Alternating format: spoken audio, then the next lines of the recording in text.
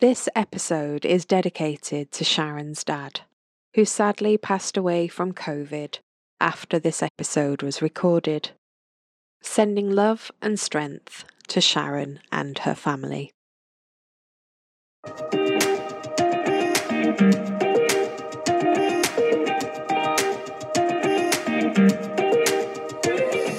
Hello, my name is Angela Cox and I am the Mindset Mentor, and this is the Mindset Mentor Meets podcast. Now, my aim is to discover and share the secrets of success. You'll hear engaging and uplifting interviews with business leaders at the top of their game, all primed to deliver bucketfuls of value and inspiration. We'll bring practical tips, success strategies, and golden nuggets of motivation to help you unleash your absolute potential. Now, please do like, share, and leave a review if you love this podcast. It really does help others to find us. Thanks for listening, and let's jump in now and meet this week's fabulous guest. Hello and welcome to the show. I am feeling super excited today because I have got with me on Zoom the effervescent and utterly gorgeous Sharon Amesu. Now, Sharon and I are currently at Cambridge together, and we are working on an executive coaching course with Cambridge. So I've been getting to know Sharon really, really well. Now, I love that on her website, she talks about encouraging leaders to be courageous and inclusive. So I'm looking forward to kind of digging into that and finding out more, because Sharon is actually a leadership and inclusion strategist, but she's also a really inspirational speaker and she's a coach. There is nothing that this woman cannot do.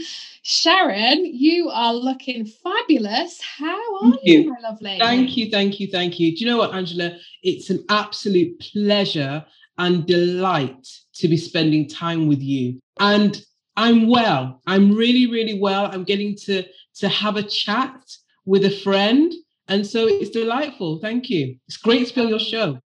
It's nice for us to be together and not to have all of the pressure of having to do our coaching and, you know, all of the kind of learning that we've been doing over the last few months.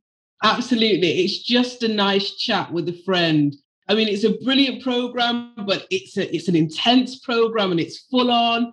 For the last session, it was a full week, all day. And so it's nice just to be in a relaxed space and just reflecting on life.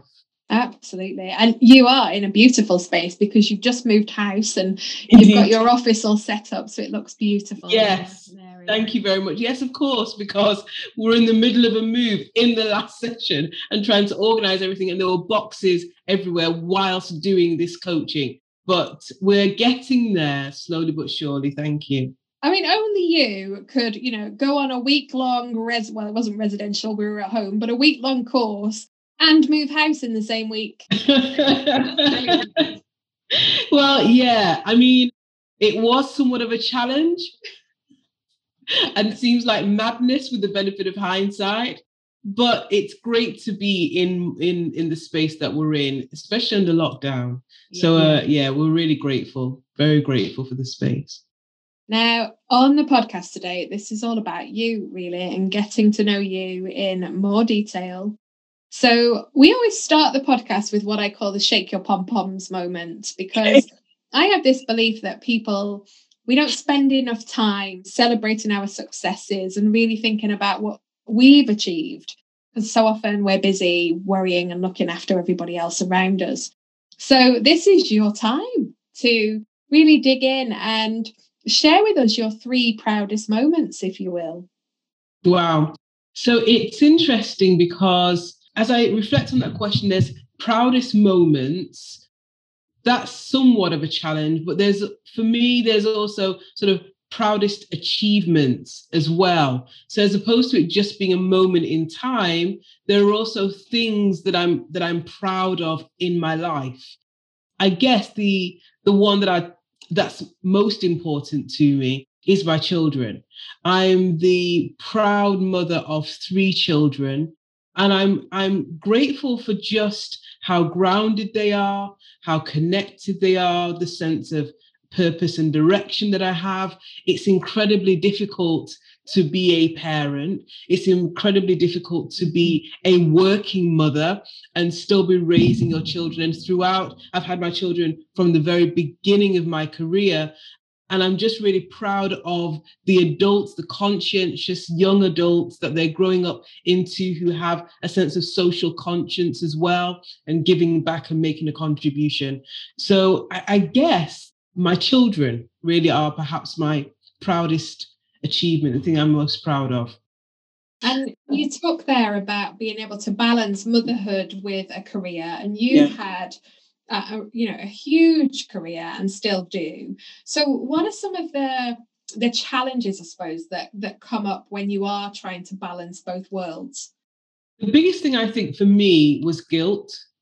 The guilt that I carried, it's the mum guilt and the feeling of not being enough and not doing enough on either side. So not being a good enough mum, not being fully present, not being able to be at every single meeting or event, etc. And it's that mum guilt that sets in.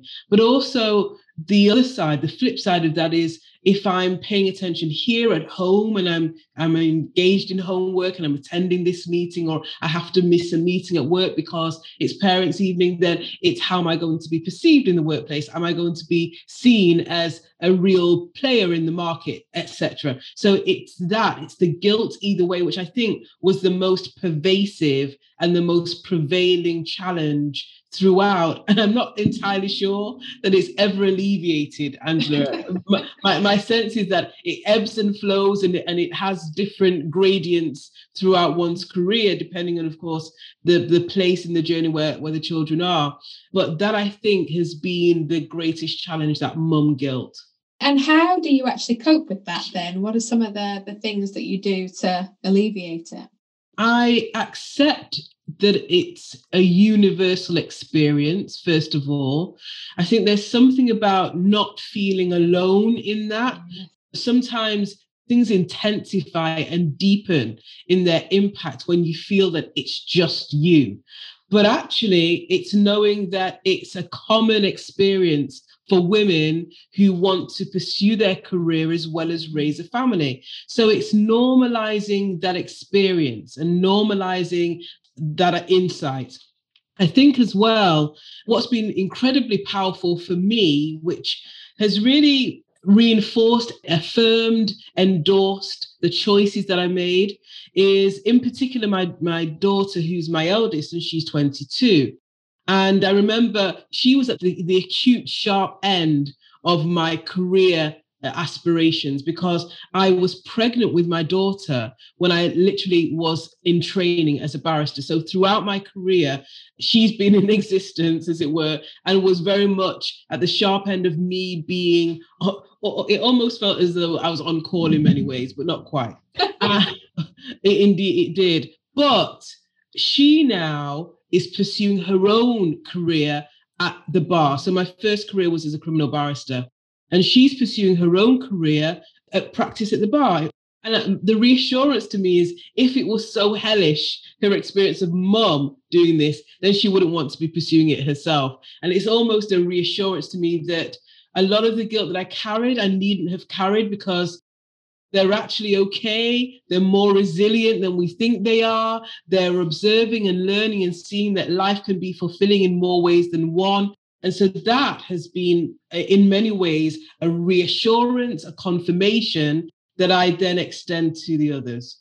Oh, that is amazing to hear. And that sense of you being a role model for her, and the fact that she's following in your footsteps, although that was your first career, that's amazing. Yeah. I feel super proud. I'm pleased for her. But I also feel it important, because what sometimes happens with this choice that women often feel that they have to make. So it's either I'm in the home or I'm at work. Don't do both. And sometimes as well, we as women can be critical of women who make either one of those choices. And so the role modeling could either have been me pursuing my career or wanting to stay at home, because they're both legitimate. depending on your season, the choices that you're in, etc. And so I felt it important for her to just see that I was living a life of choice that I had embraced, and that that's okay. And if she chose a different path and that wasn't for her, then that would be okay as well. I think it was the role modeling was very much about making empowered choice and living in your power, whatever that looked like. Oh, that is so powerful as a statement. So role modeling, empowered choice. Yeah. Oh, I've got goosebumps with that one. That's amazing. And what about the second proud achievement moment for you? So that would really be my career. I have been incredibly blessed, both my first career and my second career, but I'll focus first of all really on my first career because I'm the child, the grandchild of Windrush immigrants. So that's people who came from the West Indies during the 1940s and 50s. And, you know, my grandparents came into the UK with an expectation that they'll be able to create opportunity for themselves and for their family, didn't get the welcome that they'd hoped they would receive when they came, and recognized that they'd really be starting at the very low end of the rung of the ladder, as it were. And I'm very grateful that I had parents who were very aspirational for us and very ambitious for us, and drilled home early on the importance of education. And as a result of that, I was one of the first in my family to go to university and ultimately enter a profession which continues to be an underrepresented sector in the workplace.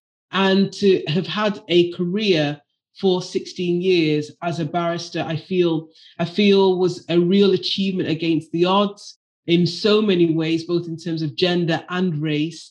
But I feel very grateful and blessed that I had the opportunity to pursue that.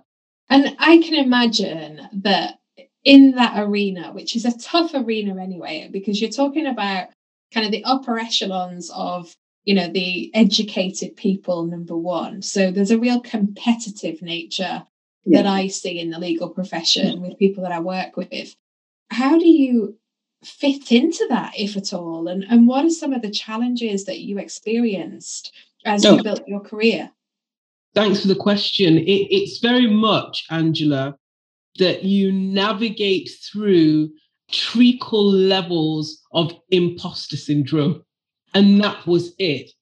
I often regale the story of entering Middle Temple. So when you're a barrister, you're socialized into the life of being a barrister, and you join one of the four inns of court where you undertake various dinings, and you sit and you eat four-course meal. I think when I was joining the bar, or being called to the bar, I think there were probably 24 dinners that I had to sit down and eat. Four-course meals. And they were lovely. They were delicious. But I remember entering this incredible building, which dates back to, I believe it's the 15th century. And it's adorned with all sorts of historical pictures and artifacts and all sorts. And I walked in thinking, I don't belong here at all. And I remember just being surrounded by all of these knives and forks and thinking, all I need at home is a knife and a fork. What is all this about? And then that's it. Where do you begin? And then they started talking, you know, about various coats of arms. And I thought, what is a coat of arms? Don't all coats have arms? What is a coat of arms? Brilliant. And they're literally strewn across the wall. It was alien to me. But what helped me to stay grounded and centered and rooted was a real sense of knowing why I was there.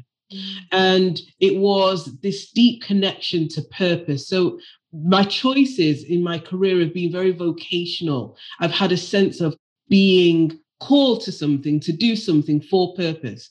And I knew that I was supposed to be there, and all of that discomfort, all of that unrest, all of those insecurities that abounded, that they would have to take second place to the priority and the place of primacy of serving. And I knew that the purpose for me being there was to be a voice in the criminal justice system for those who had no voice. It was to speak up and be an advocate for those who were feeling oppressed by law enforcement, etc. So it was staying grounded, it was staying rooted, it was knowing who I was, it was staying connected as well to community and family, and not losing myself and my sense of self that really helped me. And it's not, for me, the notion that you get past imposter syndrome and you alleviate yourself of it altogether, I think is an illusion in many ways. It's just about the strategies and tools that I use to once again ground myself and think, why am I here? What purpose am I serving here? And connecting to that. So you've got that sense of purpose driving you. You've got the elements of self-doubt. You've got that feeling of not belonging. And when I think about that role that you used to play as a barrister, I always feel that it's a role where you're in a constant fight because it's you against somebody else and you have to kind of prove the points in order to win.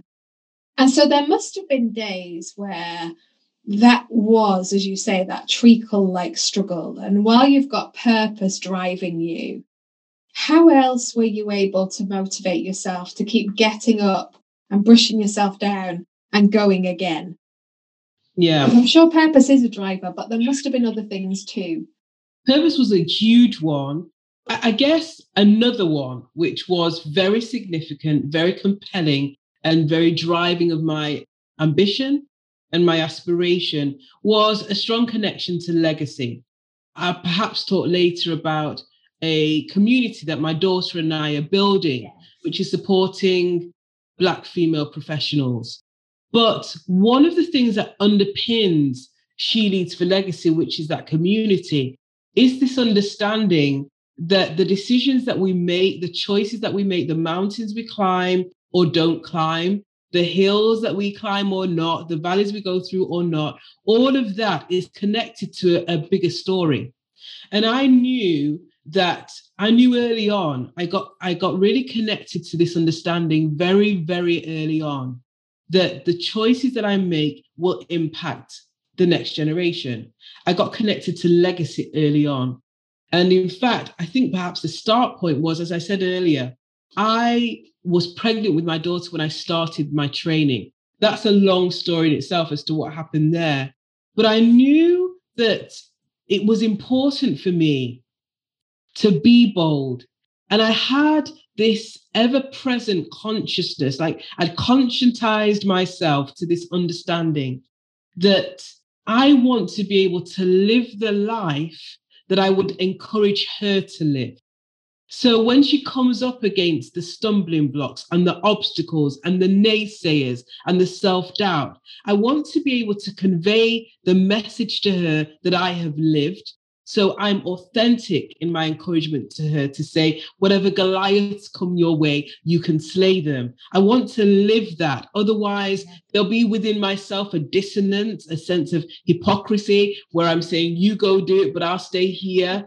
And, just inauthentic. I wanted to be authentic. And so understanding that early on, Angela, and saying, when these challenges come, and I had no idea that she'd pursue a career at the bar, but I did know that she would live and she would face challenges and there would be life's interruptions. I knew that there would be obstacles, that just living and being around people would mean that there were things sometimes that intimidated you and caused you to be afraid. And I wanted to be able to live the example to her and say, whatever comes your way, you can overcome that. You can deal with that challenge. And so that was this notion of legacy was a real driver as well. And that, I guess, is, that word we used at the beginning around courageous and inclusive. That's where the courage is coming, isn't it? Oh, absolutely. Face into fears and do it anyway. Yeah, absolutely. The notion that we will be void of fearful stuff, the idea that we won't in our life face giants is, ridiculous, really. That actually that's life. But courage is about saying, even though I face this challenge, even though it's scary, no matter what, notwithstanding that, I've got what it takes to go after that. Yes, I've got what it takes to go after that. And that is exactly what you do. And I see you do this all the time. And let's just pause here and talk about She Leads with Legacy, because it's something that you've launched relatively recently. And I remember seeing it and just feeling heartwarmingly, oh, because you're doing it with your daughter. I just think it's brilliant. And it's very much, she's kind of driving this as well. It's been her brainchild. So talk to me a little bit about this. Yeah, we're really excited about this opportunity to support and embrace and enable. She Leads for Legacy was born out of conversations that my daughter and I have had about our own experiences making our way in our profession, and also that of her peers and my own peers. And She Leads for Legacy is very much what it says on the tin, that we, in our choices to step up into leadership, we do so not just for ourselves, but we do so for those who are coming behind us. Yeah. And it was that consciousness that I certainly had in my own career of knowing that my decisions had a wider impact that was fundamental to this, but also recognizing that it's necessary, it's essential, it's vital right now, Angela, for us to see change in the areas where there has been stagnancy for so long. Mm. And there are huge issues as far as underrepresentation is concerned, both in terms of gender and in terms of race. And what we recognized is that there is a double jeopardy, as it were, for Black women, because we have the challenge of both gender and race. And we recognize together that rather than us bleating from the corner and having our daily conversations about the inequalities and the unfairness, that we would embrace the Mahatma Gandhi, I believe it is, and be the change that you want to see in the world. And that we would step into that space together, holding hands and leaping into the unknown, as it were, because there is a cause. And we knew that there were so many other people who were experiencing this sense of isolation, ceilings to their career progression, women who knew that they were filled with possibility and potential, but just weren't breaking through. And that wasn't about ability, that wasn't about capability, that wasn't about ambition, that was about systems being in place that oppressed and suppressed, absolutely. And so what we decided to do is curate this community. The beauty of this community, though, Angela, I believe, is this. The focus of the community is to accelerate the progression of Black female leaders into senior leadership positions and board level roles. But what we saw was that the need for us to change this is great, one, and two, that it's not something that we can do in isolation or from the fringes, as it were, just shouting from the sidelines. The way in which we bring about change and the way in which change has always come about is through collaboration. It's through parties who are able to make the change, who have the seat at the table, who have the keys to unlock things, to come together with those who are in need of the change and bring their collective voices together.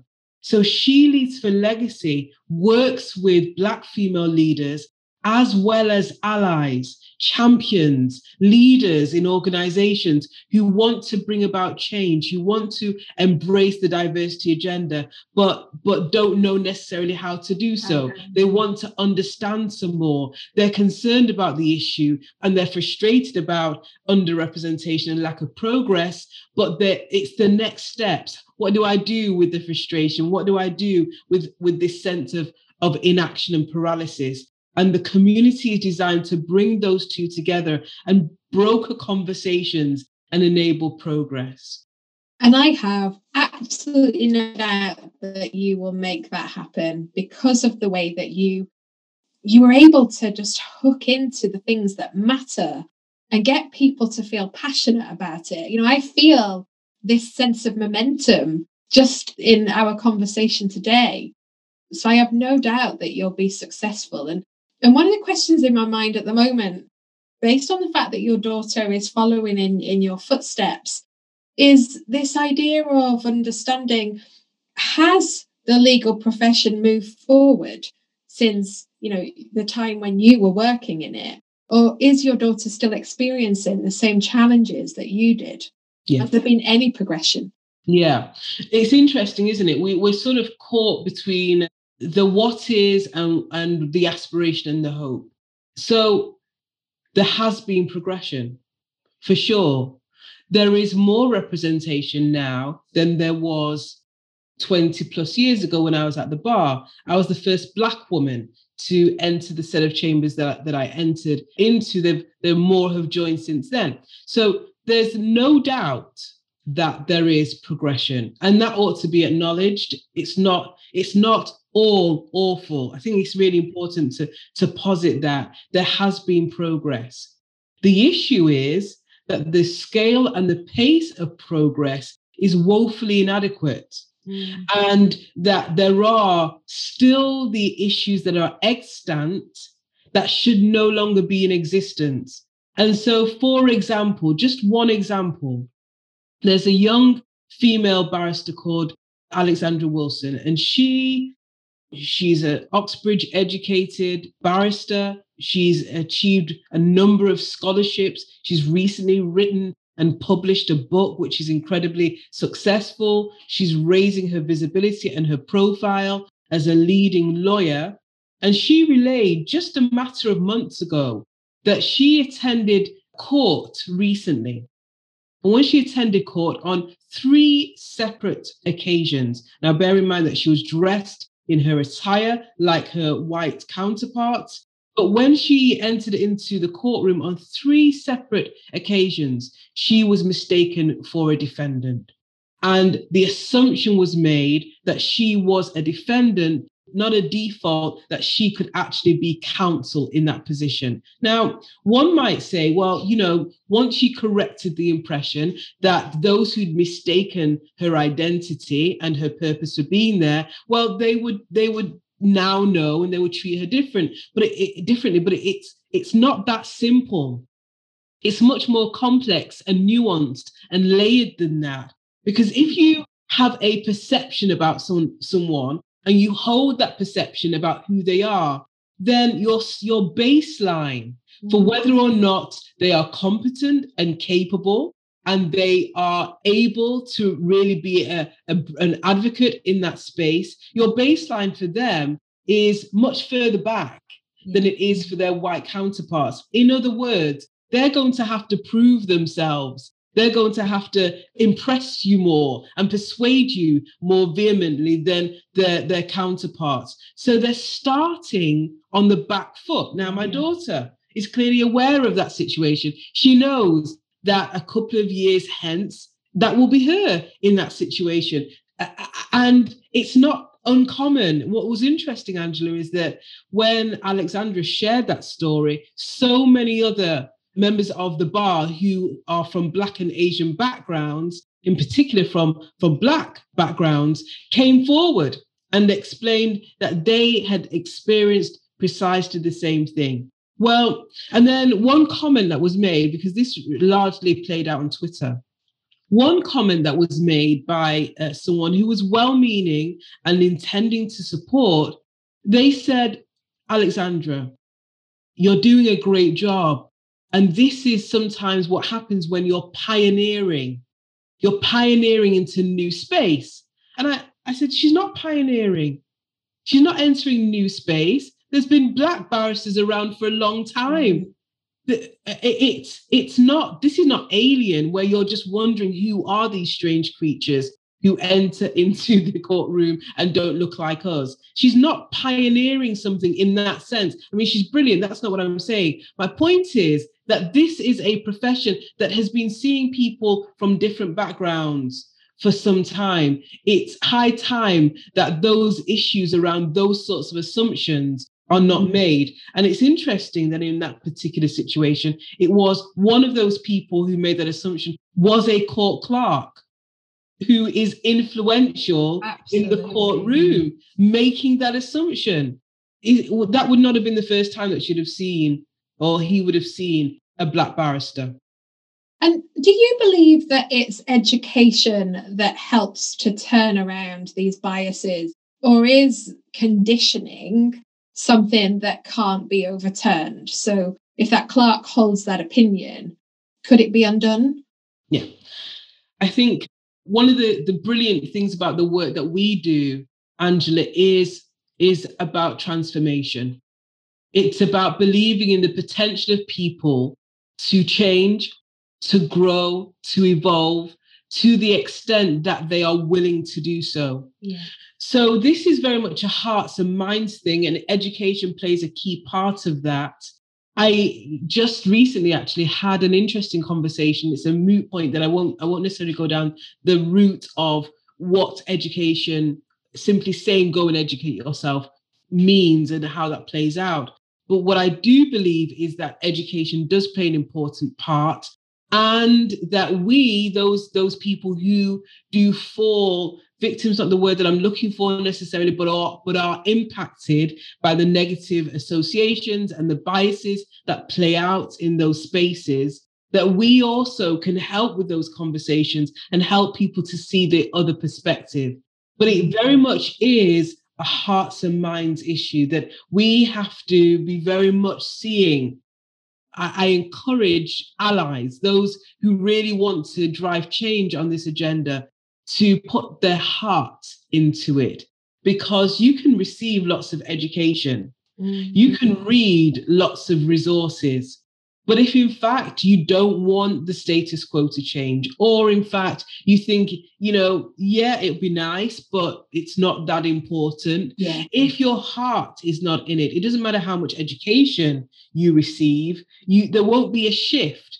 But when the sort of the combination, the coalescing of both the education and the intent, there you have a perfect marriage. Oh, I love that. Perfect marriage, education and intent combined. And I think that word intent is an interesting word in terms of understanding, because you said somebody well-meaning, said something but perhaps said the wrong thing, but also understanding that positive intent behind people's actions. Because I know I say the wrong thing so many times, but my intent is always, a genuinely positive one. So I always feel that needs to be part of the conversation too, to understand where somebody's coming from. I agree. So, God, I mean, we could talk about that subject for all afternoon, but we need to hear your third proud moment, which you might have already covered off, but let's just check it.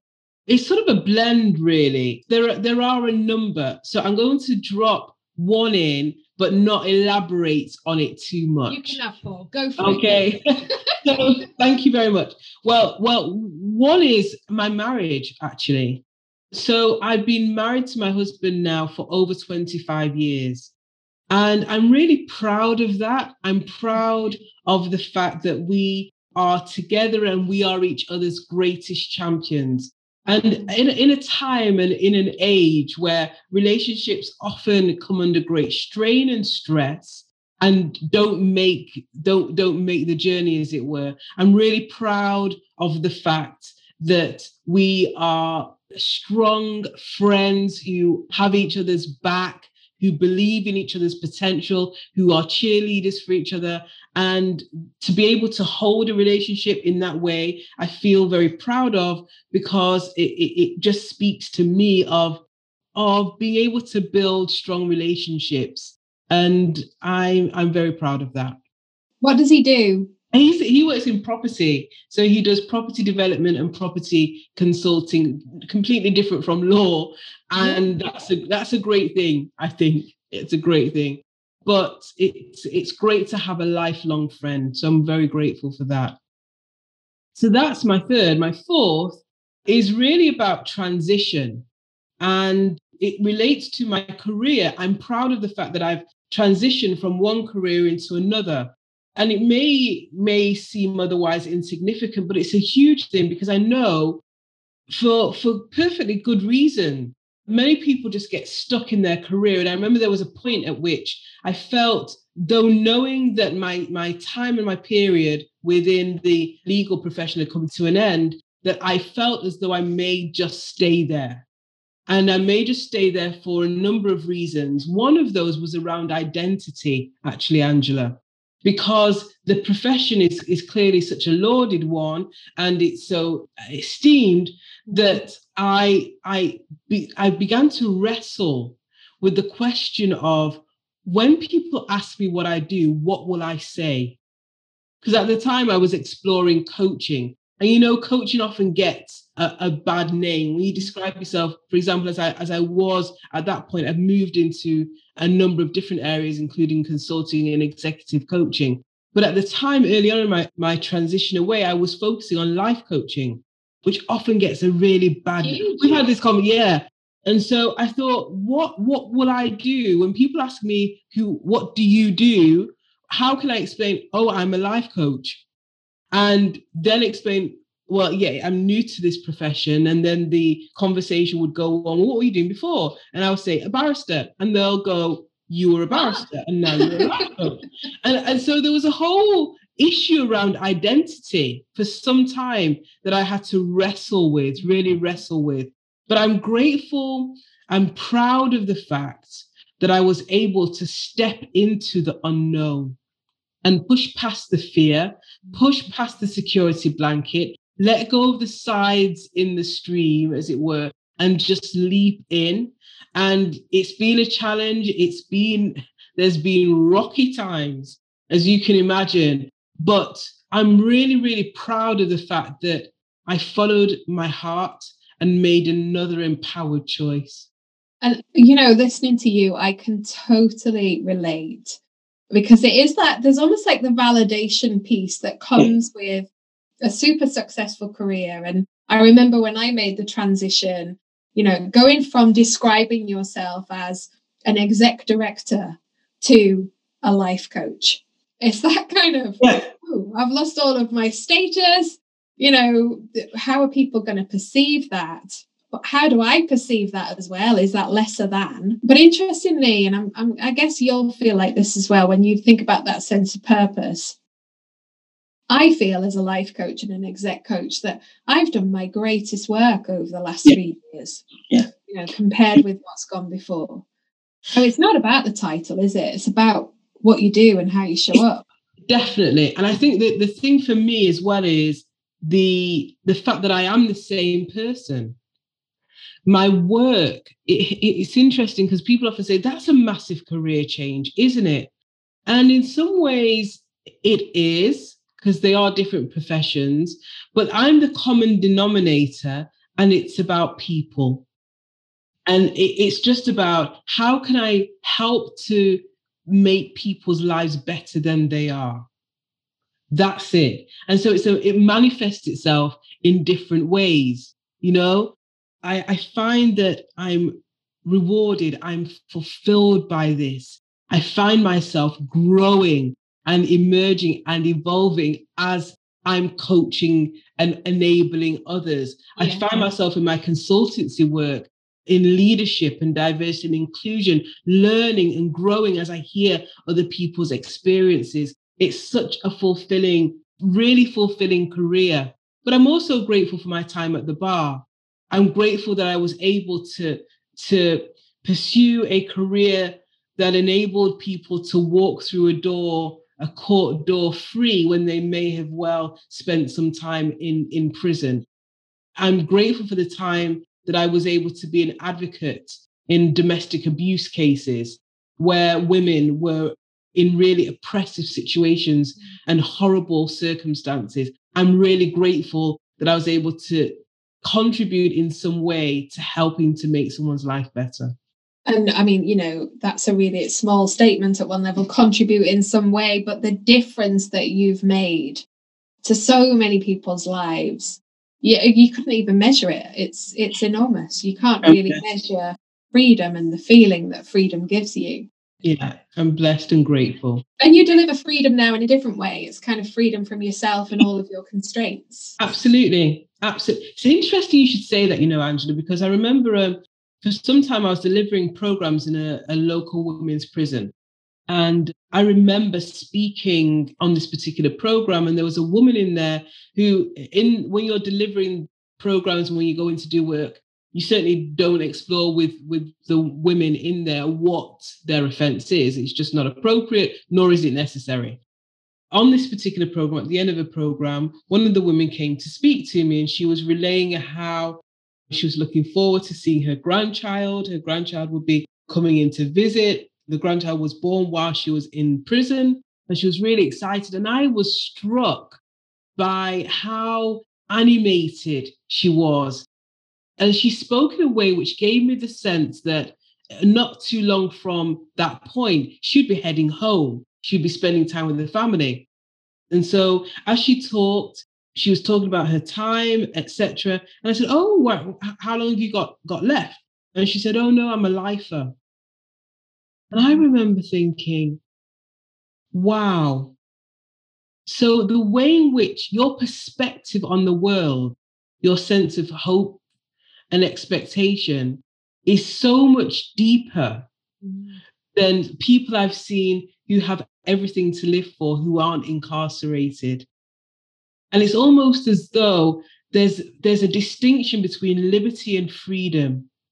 So you can take someone's liberty, that is, you can constrain them in a place, you can restrict their movement, but freedom is within. Yeah, it's something you decide that you've got. And that's almost linked to that Stockdale paradox of always having the faith. Yeah. I love that. So freedom is within. We should take that as our kind of big takeaway from this session today. And I've got a killer question for you now. Okay. And I can't wait to see what your take on this is going to be, because there is no doubt that you are successful. Everything that you've talked about today defines that. But I want to understand from you what you believe the ultimate secret to success is.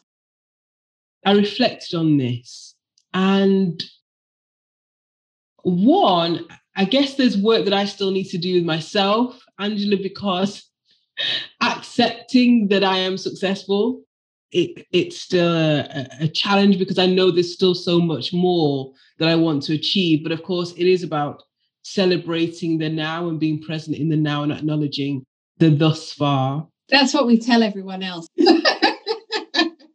Oh, we do. Because we're coaches. Indeed. And we're authentic, so we believe it too. I believe that it's an old adage, actually. Sometimes just the simplest, oldest adages are the ones that stand the test of time. For me, there are two, really. One is my faith. So I have a strong, grounded faith. I'm a Christian, and that has been such a foundation for me to stay connected to purpose. One of the secrets for me to my success is knowing that there's someone greater than me and there is a purpose greater than me.